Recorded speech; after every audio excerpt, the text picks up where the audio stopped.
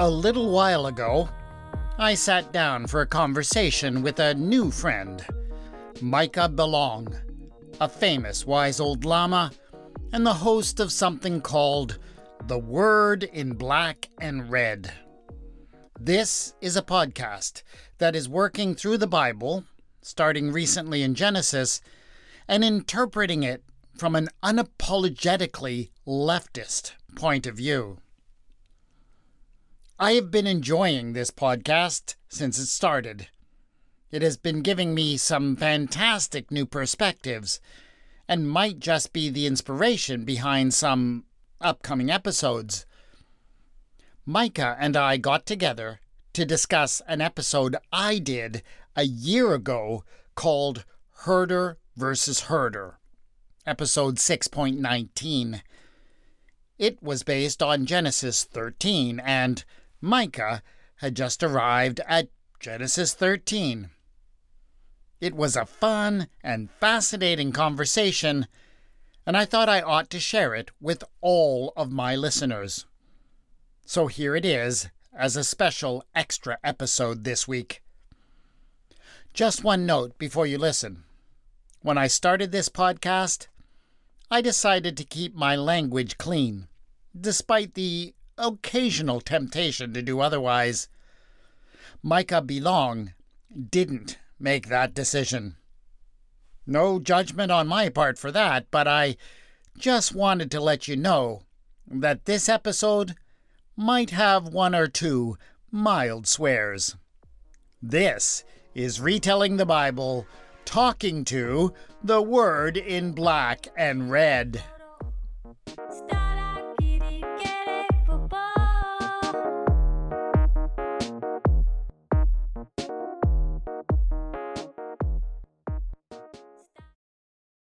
The following podcast is banned in the state of Florida for talking about a dangerous leftist book, the Bible. Like the Bible, this podcast contains frank discussions on sensitive topics, including sex, violence, and cursing. Please proceed with caution. But those who want to be rich fall into temptation and are trapped by stupid and harmful passions that plunge people into ruin and destruction. For the love of money is the root of all evil. And in their eagerness to be rich, some have wandered away from the faith and impaled themselves with many pains, because they made money their goal. This is the Word in Black and Red.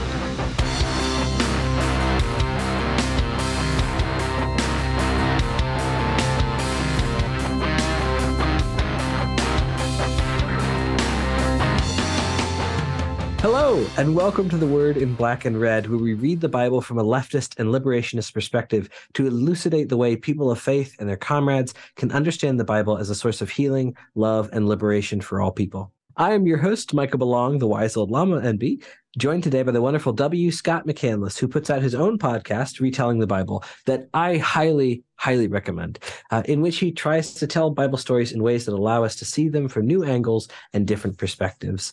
Scott, I'm so glad to have you here. I'm very glad to be here, Mike, and wonderful to meet you and learn about this project that you started. Yeah.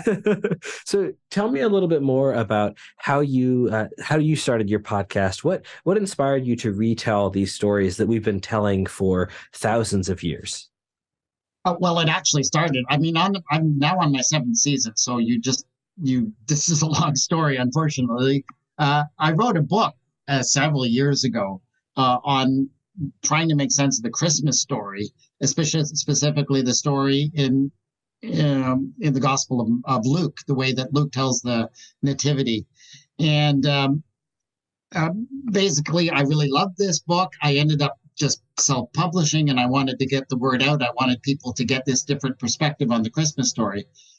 And in the course of writing that book, in between the chapters, I started retelling the story in the new way, from the new perspective. And I begin to just love those stories because the richness of just telling the story from this different point of view.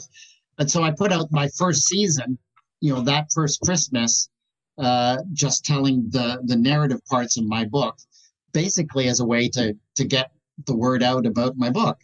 And I enjoyed that so much that I after a few months off, I decided I just wanted to keep telling those stories. And so I Yeah.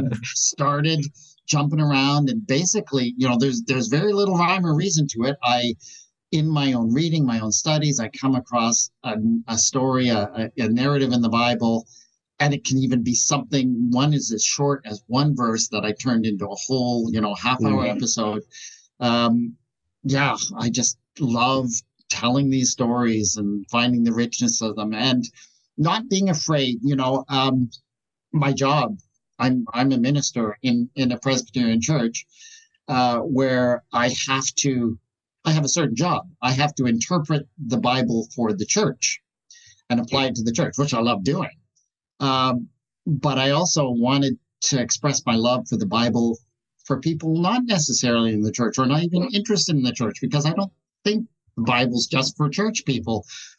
So I didn't want to. I wanted to be able to tell stories without the constraints of thinking, well, this has to be somehow acceptable to the church or apply to the life of the church. And just enjoying Bible stories for what they are, and not being afraid of uh, saying that, yeah, maybe this one, it tells it like a miracle, but I actually tend to understand it as a more practical thing in this case, or something like that. Not being afraid to just say what I really think the story or the text is saying, sometimes with the help of scholarship and things like that. So, Yeah, absolutely, absolutely. Well, I love your explanation there because like humans are storytelling beasts. That's one of the things that makes us human.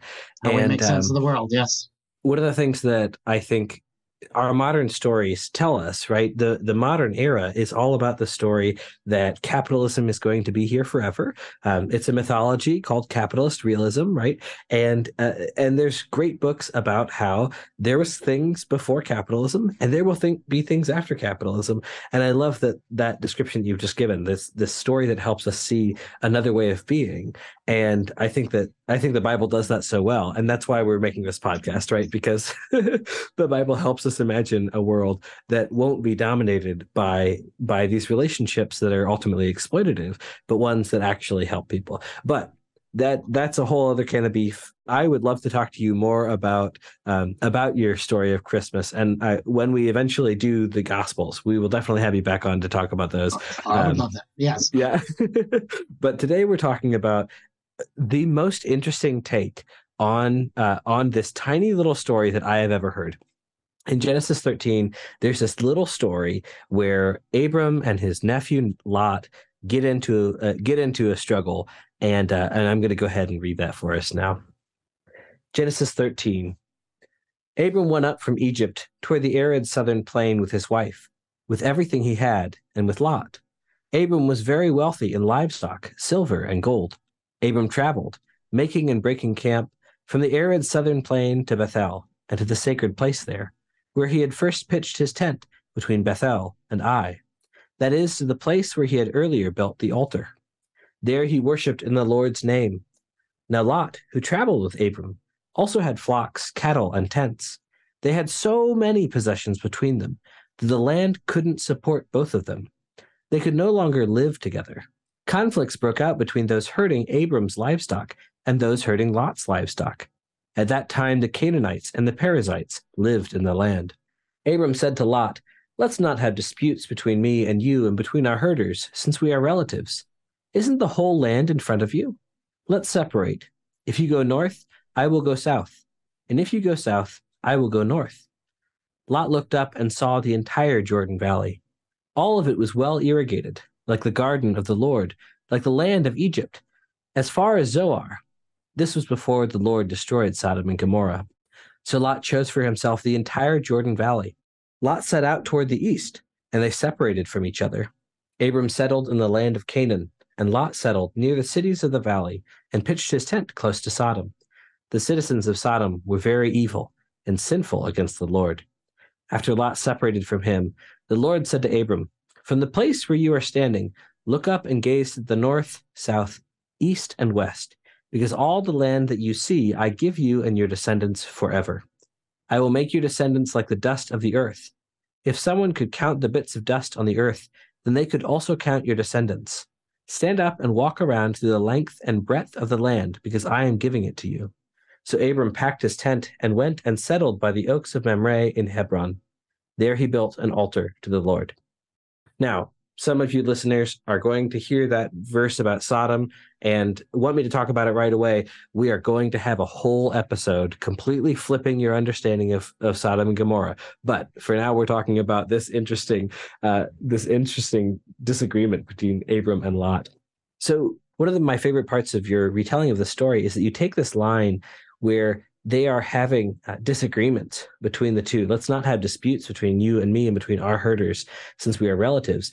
And put the story in the herder's perspective, where they're angry at each other because the property of their owners are getting in the way of each other. Tell me a little bit more about how you envision that happening. Well, I saw, I was trying to make sense of it, right? This notion, because what it's saying here is that both Lot and Abram, they're basically too wealthy, right? They have so much wealth. And of course, wealth is measured in that world in terms of flocks and herds. That was wealth, that the land couldn't support it. That twigged me right away, because I heard like an environmental message. How is it that somebody can be so rich that the land can't even support them anymore? And I started to try and imagine what was going on here. And then when I saw that, this strife is arising between the herders, well, first of all, it immediately reminded me about how, in our society, we have extreme differences between the rich, and especially the ultra rich, and the poor, and the 1% who hold the massive amount of wealth in our society, and the 99% who have to split up the rest, and the extreme wealth difference. And what often happens, of course, is when people look around and they see all of the people who are struggling, instead of looking around and saying, hey, there's a few people up at the top, a few extremely wealthy people who are actually hoarding all of the resources, what do? We start turning against each other, right? And so people in one trade, they start sniping at people in another trade. People get upset at teachers because they've got a union and they've got maybe a decent contract, and they say, well, that's not right. And of course, we turn against refugees and immigrants coming in and saying they're the problem. So we turn against each other, the people who are turning against each other on the bottom end of the economy, instead of realizing that the real problem might just be that there's a few people at the top who are hoarding all of the wealth. And that's what I saw when I saw, what was going on in this story, that Abram and Lot, they had all the wealth. And so this was causing strife among the lower minions, the lower classes, who were fighting among themselves because they begin to see each other as the enemy.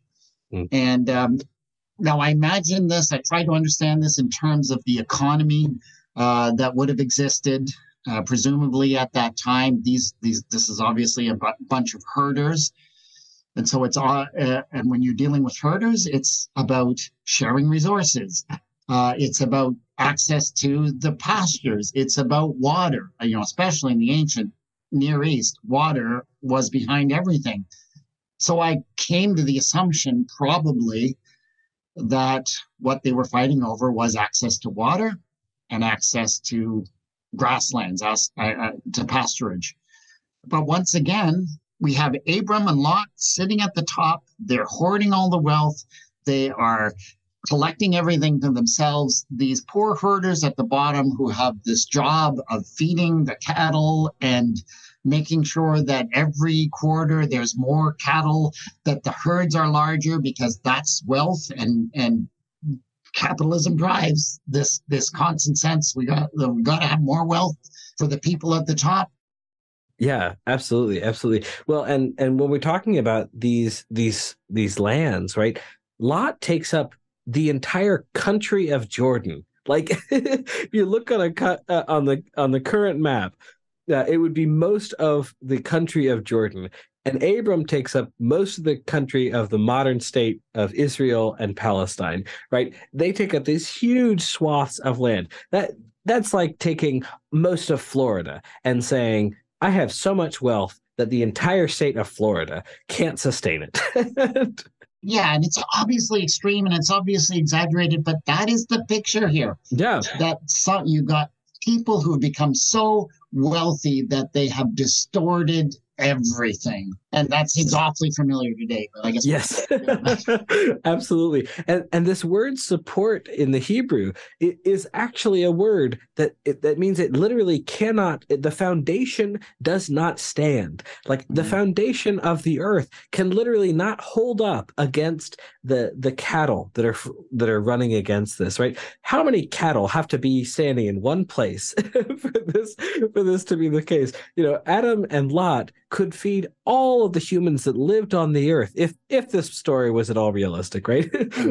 They could feed everyone on the earth and still have cattle left over.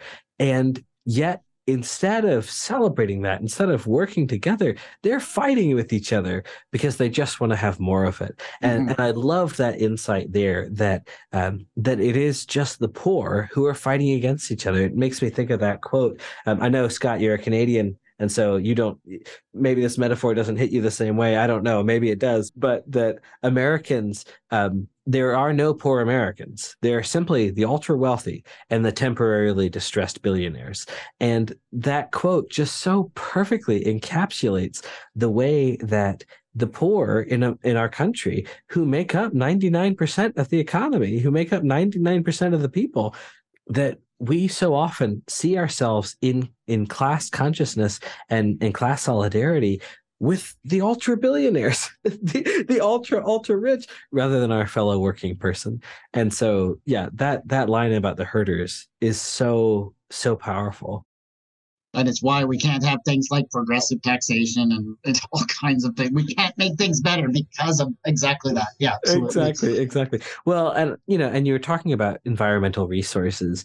As we're thinking about these things, again, in American context, we look at coal miners in West Virginia and the Appalachians. I butt right up against the Appalachians in my hometown, and the fact that we have all these people out there who feel like the people who are living in the city like me are stealing their jobs from them because we're no longer relying on coal means that we're no longer working together to solve the fact that you're only digging coal because people don't think your life is worth enough to have you doing something else. The Abram and Lot don't value the lives of their herders here enough. They see themselves, the conflict between themselves is the primary problem, rather than the fact that their herders are no longer able to live with each other, right? And if you listen to a podcast like Drilled that reports on the ways that big oil companies have lied to us for the last 30 years in particular, that they're just taking the playbook of big tobacco and working with big tobacco to sell us the same lies over and over again. It's just another tactic, another tactic to keep us divided from each other rather than helping us see each other. But we could rant about class consciousness all day. We could, but it is in here. It is absolutely in here. The herders have more in common with each other than they have with Abram and Lot, and yet they are fighting on behalf of their wealthy masters against each other. And it is something that just keeps happening. Yeah, absolutely. And I have never heard a sermon on this in any way. And because how often do our churches run on the donations of a couple of people who have a lot to lose if you are suddenly pointing out the fact that 99% of the congregation has a lot less sway than the 1% who keep it funded. Well, now you're hitting a little close to home. Yes, but that is the history of our churches. Yes. Yeah, absolutely. Yeah. Well, this podcast is also to call me out as a minister and to challenge the ways that we are institutionally beholden to these things, and the ways that institutions often reinforce these readings of the gospel and the readings of the Bible that don't actually challenge the way things are, when we're worshiping a God whose whole point of becoming human was to flip everything on its head. Absolutely. So I'd love for you to expand on how the extreme wealth of Abram and Lot distorted and perverted these traditional strategies for keeping the the animals? I'm not an expert in ancient farming strategies. Well, these are herding strategies. Herders are not farmers, and they're Okay, often fair. they're often at odds with each other. But what we see, and this is actually something we see in the Bible, in the book of Genesis in particular, very clearly, water was a scarce resource in continues to be in the Near East, and so absolutely vital to the herders is access to wells. You can understand that. And there are several stories, several passages in the book of Genesis in particular about wells. And, Isaac, for example, he digs wells and then other people claim them and there's fighting. And this well is called strife and that well is called violence, because they were constantly fighting over access to water because it was one of those scarce resources. People will always struggle over scarce resources. But one of the management tools that they had for managing access to water, and we see references to this again in the book of Genesis, is what they would do is they would put these massive stones on top of wells. And the idea was they would put a stone so big on top of the well that the only way you could open it was if all of the shepherds, all of the herders got together at once, everybody heaved and hoed, and then they opened the well, they watered the animals, they closed the well again and moved on. So that was a way of guaranteeing that nobody could empty the well, dry it out and hog the water, basically. The whole community had to come together to access the well. What I suspect the author of Genesis is saying here is when he says that Lot and Abram had become so wealthy, they had so much herds, that they alone were able to open and close the wells. So they had so many herders working for them that they were hogging the water in the wells, which means, if Abram's herders got up really early in the morning, they would water their animals, leave the well in its dregs, they would go off and feed their sheep and their cattle. And then Lot's herders would come along and they would just get the remnants of the water underneath, and they get the murky water and they would take forever to water the animals. So that's probably where that strife comes from. It's basically this idea that somebody has subverted an age-old strategy for sharing resources just by being that wealthy. It's really funny that you keep saying that they're hogging the water when Abram and Lot would not think that's very kosher. Absolutely. That was the verb that came to mind. Yeah. No, it's a good one. It's a good one. No, and it does fit, right? Because it's not kosher to be stealing the water when other people need it. It isn't in accordance with biblical law, or that is the tradition of how you share resources. Absolutely, it belongs to the whole community.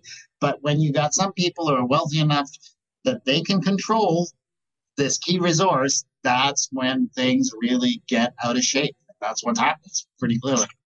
The far more important point than my dad joke is, this ancient system for making sure that everyone had enough is completely subverted, right? And throughout the Bible, we see these same sort of systems to ensure that everyone has enough being subverted time and time again. And it starts here with Abram and Lot, and then it goes on that in ancient Israel, you were supposed to leave the edges of your field so that poor people could come and harvest it, and they could make sure that they were able to survive. In the story of Ruth and Naomi and Boaz, you see this happening, that Ruth and Naomi go out to the fields, they gather what they can from the sides, and that obligation stands up.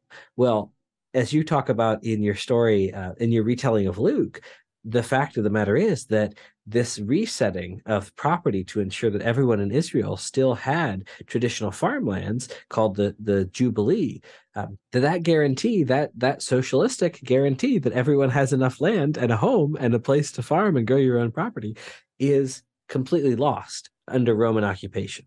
And they're not giving those things back. They're not leaving the edges of the field because people no longer have enough excess wealth as individuals to be able to afford to feed the poor in the community.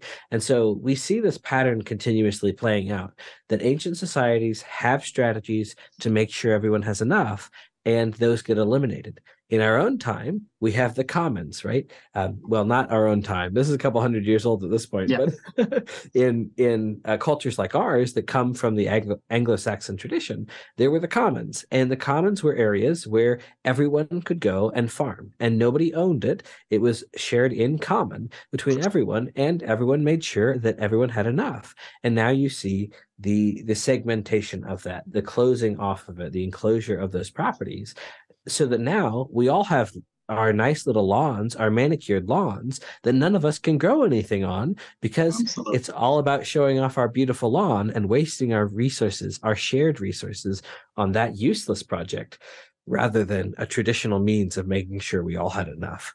Absolutely. Yeah, Yeah. I'm absolutely with you. Yeah. All of these ancient people did have ways of figuring it Yeah. out and sharing resources. And yes, it's all been subverted. And actually, wealth is often the thing that distorts it and gets it all, because wealthy people start changing the laws and the rules, right? Yes, absolutely. Yeah, who enclosed the fields of Scotland? It was the wealthy landowners. Absolutely. Exactly, Yes. exactly. And thousands of people died because of it, Yeah. right? You know, we talk about the Irish potato famine and we pretend that it's because of blight. No, it was because wealthy landowners wouldn't let their tenants raise crops to be sold to themselves. And Ireland remained the main breadbasket of the British Empire, while thousands of millions of Irish people were starving. All that food was exported while people were starving. Absolutely. Exactly, exactly. But what I love about these commonalities and this repeated pattern is that we consistently find throughout history that human beings are always looking out for the ways that we can help each other, that we can make sure that people have enough, that people can share in the resources and the wealth that we've been given. And yet a couple of selfish people, a tiny minority of people, come in and they ruin the system for the rest of us, right? You know, who wouldn't want to make sure that your hungry neighbor is fed? We all do better when our hungry neighbor is fed, right? And we can solve so many of these problems, but for the greed of just a few people. And so when we're talking about capitalist realism, it's not upheld by most of us. It just takes a couple. So, but those few have a lot of power and influence. Yes, because they can buy off a lot of people. So we have to decide that something is more important than money, which, you know, some guy like Jesus or something, I can't remember his name exactly. You might have said a few things along that line. Yeah, I want to turn it now to Abram and Lot and their relationship throughout this story and the way that you see that happening. It's interesting that Abram and Lot are in no way concerned about the herders. You know, we have this little throwaway line that's at the end of Abram saying to Lot, "Let's not have disputes between me and you and between our herders, since we are relatives," right? It feels like an afterthought at the most. So talk to me a little bit more about this breaking up of their relationship that you see happening here and how that plays out. Well, I mean, and maybe I was probably influenced by, you know, sort of the idea of the rich guy club sitting around and, you know, smoking cigars in the club or something like that, talking about the poors that work for them. But that was sort of the way I started to look at it. I mean, when I told my story, and I started to imagine the strife between the herders, I turned that into almost an open battle. You know, they were fighting over access to the well one day. And then, you know, when I switched my scene back to Abram and Lot just sitting out and talking about their problems, why are they upset?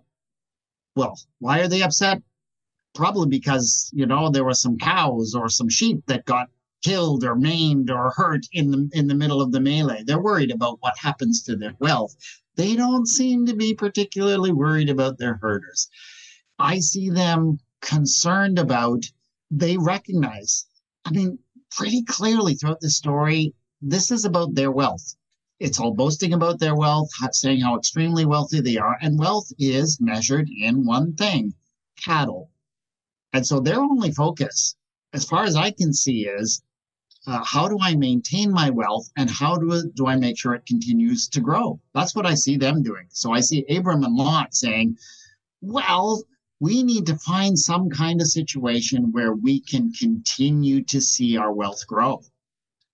That's of course the obsession of basically a capitalist system where the end goal is only increasing value to the shareholders. That's the only thing that matters.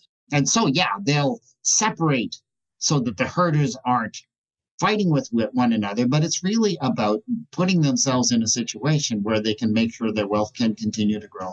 Yeah. And again, I'm probably influenced by, some of the Bezoses and the Musks of our world, and, seeing what they're doing with their extreme wealth and the measures they take to just make sure that it just continues to grow no matter what. I might have been influenced by that. Well, and I want to say you're absolutely right. It's measured in cattle, but it's interesting that in this story, the other thing that they mention are tents. They mention this place of luxury, this place where you have air conditioning to yourself, where the herders are out, they're getting out there dirty, they're messing with these smelly sheep and these cows and, probably stepping in dung heaps and everything. But we get to be in our tents. And the more tents we have, the more ostentatious we are, the more our McMansion looks even greater. And the tent isn't serving any greater function but to be a luxury to these extremely wealthy people. Not that there are any analogies in our modern context. Not at all. To that. No, of course. And one of the other things that strikes me about this story is that Abram and Lot are able to see, there are actually resources in abundance for us, right? They're able to see, there are resources in abundance. We can just be separated and we can still have our bajillion cows, right? We can still have... basically the conclusion is, hey, if the land can't support us, well, that's not our problem. That's the land's fault. So we need to find new land. That's their conclusion, right? So it's absolutely the land that is at fault if the land can't support this extraordinary wealth we have. Yeah. Yes, absolutely. And yeah, they're perfectly fine to live in a concept of abundance when it's for themselves, but they are perfectly fine leaving the poor to struggle with an idea of scarcity. And the herders can only see, there's only this much water left. We have to protect it. We have to fight each other for it. And Abram and Lot go, there's plenty of land. We can go and spread out and be in different places. And it's definitely not at all analogous to today, where we see so many people, so many populations who are living in these areas that are being profoundly affected by climate change and are going to see the brunt of climate change, most of whom have not participated in the benefits that we get from destroying the earth, most of whom have had their things stolen because we insist on destroying the earth. And when it all falls apart, who's going to be comfortable and have everything they need? Yes, not exactly. The poor folks. No, exactly. And so, yeah, so that comes through this story as well, that they have this concept of abundance, where if Abram and Lot had just said, there is plenty here, we have enough, then they could be given the extra cows away to the herders. The herders could go off and be happy and healthy. We could have and the land would have been able to bear them. Yes, exactly. Yes. And it wouldn't even require Abram and Lot to have given that much up to be able to be happy and healthy the rest of their lives, have no problems, and support the rest of the people. But instead of doing that, they say, no, I'm just going to keep being selfish and I'm going to go ruin another plot of land. The wealth's got to keep growing. Yeah. Yes. And of course, I couldn't help but jumping from that to sort of our billionaire space races of today. And, them jumping off, well, okay, we've used up this planet. We're going to go find another one. But yeah, who's going to benefit from that other planet? Not all of the herders, once again. Absolutely. That logo, there is no planet B. It's a great logo for most of us, because for most of us, there is no planet B. We mess up this one, there's no more. But Jeff Bezos certainly thinks there is a planet B for him. And, maybe Peter Thiel, or however you say his name, Yeah, that gang, anyways, yes. Exactly. They think that they can make their rockets and go off into space, but completely missing the fact that if they continue to destroy this Earth, it destroys it for them and their families too. And so I'm on this kick of saying leftism helps us all, right? It helps all of us because it provides a planet where we can live and be healthy and happy. And I'm not saying to Jeff Bezos, you have to have $0 in your bank account, or we're going to string you up, or anything like that. I'm saying, Jeff Bezos, I am perfectly happy for you to live on $100,000 a year, for you to have a great life where you get to travel and hang out with people who love you, and maybe get some hair plugs. Like, you can have a perfectly happy life, but you don't deserve to destroy the planet for the rest of us just so you can have an extra zero after your name. Yeah, might not put it exactly like that, but yeah, no, I'm with you. Well, Scott, thank you so much for joining us. I so appreciate you. I feel like we could keep talking about this issue for a long time, but I feel like we've certainly got enough for our listeners to digest. And I so appreciate you being here. Do you have any final thoughts you want to share with our listeners? Well, thank you for giving me the chance to talk about this. I suspect maybe with this project you're working on, we might be able to intersect on a few other passages down the road. And I hope we do get a chance to do that, because it's been really fun talking this through, and I appreciate your perspective. It's interesting. Yes.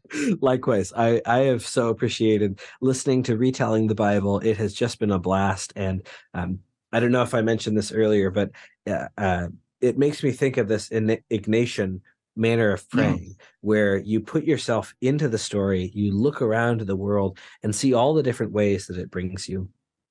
And I love that, because as we're reading this Bible together in this Leftist Bible podcast, we're looking at the world, we're reading the world again in light of what these stories have to tell us, and in light of how they can change our perspectives. This ancient perspective that is still an incredibly powerful tool for understanding our modern world. And so thank you for helping bring that to life for us today. Just to let you know, I just put out today my podcast on the creation story, Genesis 1. Oh, very good. Which is, I argue, actually a radical story of resistance against an oppressive, violent culture. Well, listener, if you haven't already listened to our Genesis 1, go over to Retelling the Bible right now and look up Scott's version. I have a feeling they're going to pair perfectly together. Thank you, Scott, so much for joining us. And thank you, wonderful listener, for tuning in. If you're interested in discussing this episode, religion, or general leftism, please join our Discord channel found in the show notes. We host a Bible study every Friday at 12-ish p.m. Eastern Time to discuss this week's episode. If you're interested in supporting the show, please visit our Patreon at patreon.com/thewordinblackandred. Your support helps me pay our amazing editor and relieves my guilty conscience of exploiting someone's free labor. If you would like to appear on the show or reach us for any reason, you can reach us at thewordinblackandred@gmail.com. Now, future Micah, say the profound shit. Go in the peace of the God who gives in abundance more than we could ever use on our own. Shalom.